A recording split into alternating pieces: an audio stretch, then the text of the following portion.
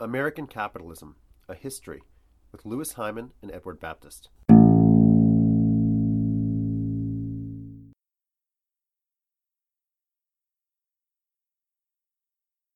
So some people might think I've overdrawn the picture of Southern economic failure between the 1860s and the 1930s, and maybe that's the case. We could argue about that if you want. But it's still the case that by the 1930s, a lot of people think it hasn't worked, and there are a lot of pieces of evidence suggesting that it hasn't worked, that the South has not been able to transition to a modern capitalist economy in any real sense. So then it's interesting to look at why. Why do people think it doesn't work? And there are a lot of answers available already by the early 20th century. And one thing to keep in mind about these answers is we still hear these answers. When we talk about why different parts of the underdeveloped world remain underdeveloped, you will still hear variants of these answers offered. So let's look at the suggestions or the claims that are made. They're kind of they're about four specific categories, and we'll talk briefly about each one. The first one is that there's something fundamentally or essentially different about people in the South. There's something biologically different, in fact. And of course, with the South, there's a long and extensive history of racial arguments that have been offered already by the 1860s and 70s to explain Southern difference. In other words, to make a long story short, what's different about the South is that there are lots of African Americans. And many whites in the late 19th and early 20th century, even the descendants of abolitionists, have shifted to believing that there's something essentially different about African Americans and essentially substandard, if you will, essentially inferior to whites. So the argument then becomes, of course, the South cannot industrialize because it doesn't have enough white laborers and it has too many black laborers. They're inefficient, they're lazy, et cetera, et cetera. All of these arguments are offered. So that's the racism argument is the first argument. The second argument is a climate-based argument. And that is that the South is too hot. And this makes it so that people don't work efficiently enough. And if you don't work efficiently enough, then you're not going to be successful in a competitive capitalist economy. We see this again and again. Varieties of the climate-based argument appear in talking about areas around the world, particularly tropical areas. And they don't just talk about climate, they talk about things like disease as well.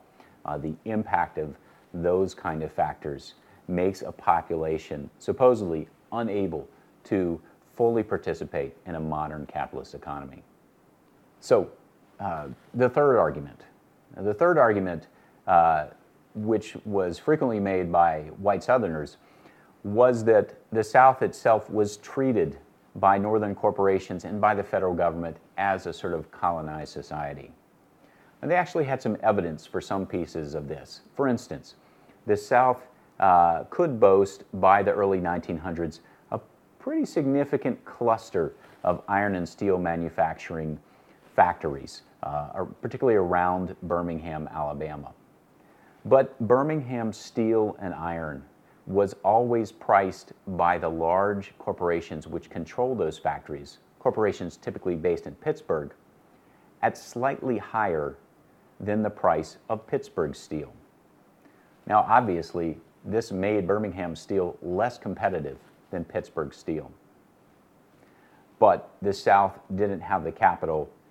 There was no, to break the control of U.S. Steel, there was no individual corporation that was going to be able to wrest the control of all those factories away and price Birmingham steel at a price that was competitive with Pittsburgh steel. So the idea that unfair pricing practices, unfair trade policies, and things like that work disproportionately against the less politically powerful, less wealthy sectors of a national economy. We also see this today. This is another argument about the international economy, which argues, for instance, that trade barriers, often ones that are unseen or hidden deep in the regulations of Western countries, prevent the exports of particular underdeveloped countries from being competitive in international markets. And then there's one more argument, which is used to explain Southern underdevelopment by the 1930s. And that is the fact that the economy as a whole is a low-wage economy. Now, the low wages of the Southern economy are precisely what, for instance, get Northern textile companies to go and invest in small towns along the fall line of the North Carolina and South Carolina Piedmont. So it might seem contradictory that this keeps them underdeveloped. But the fact is that there aren't institutions in Southern society, like, for instance, labor unions or governments which are willing to protect the rights of workers, that help these workers to advocate for higher wages. And if they don't have higher wages, it's hard for them to consume a lot of locally produced goods. And this keeps down the number of other factories. This keeps the economy of those regions of North and South Carolina focused on textile manufacturing. It keeps them linked in a dependent relationship to northern markets. In addition to the lack of labor unions, the lack of advocacy for labor. So as I said, we still see all these arguments today, especially when discussions about why inequality persists in the international economy come up. Now, all of these are used, they don't always take the same form. For instance, the racist argument that was used openly, publicly until the 1950s in the United States persisted a little longer in talking about international development, but it soon also became something that wasn't viewed as politically correct to talk about in public. But when we hear people talking about cultural difference, we might want to think about whether or not this is just the racial argument in a different form. We might want to think about whether what we're still hearing is an argument that says that there's an essential difference between people A and people B that means that people A are cut out for and worthy of enjoying the fruits of modernity and industrial capitalism, and people B should remain trapped in a low-wage economy, essentially as the sort of support services of the prosperity of people A.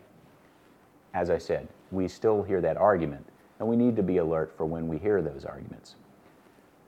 As I said, also, there were a total of 4 arguments, and the other 3 seem to be still in play in some key ways when we think about the differences between those areas of the world economy which continue to benefit the most from modern-day capitalism and those which benefit the least. It still seems that basic problems of climate and disease and the physical environment, basic necessities, these are unequally distributed. And the countries that have the least access to things like modern medical care and clean water seem also to be the countries where economic development has the slowest and most difficult time gaining traction. And this shouldn't be a surprise for us. If, for instance, women in Africa often have to walk miles and spend hours every day getting water and fuel, it's probably no surprise that it's harder for them to create entrepreneurial efforts in the economy. It's harder for them to take advantage of things like micro-lending and so on than people who have greater access to those kinds of goods.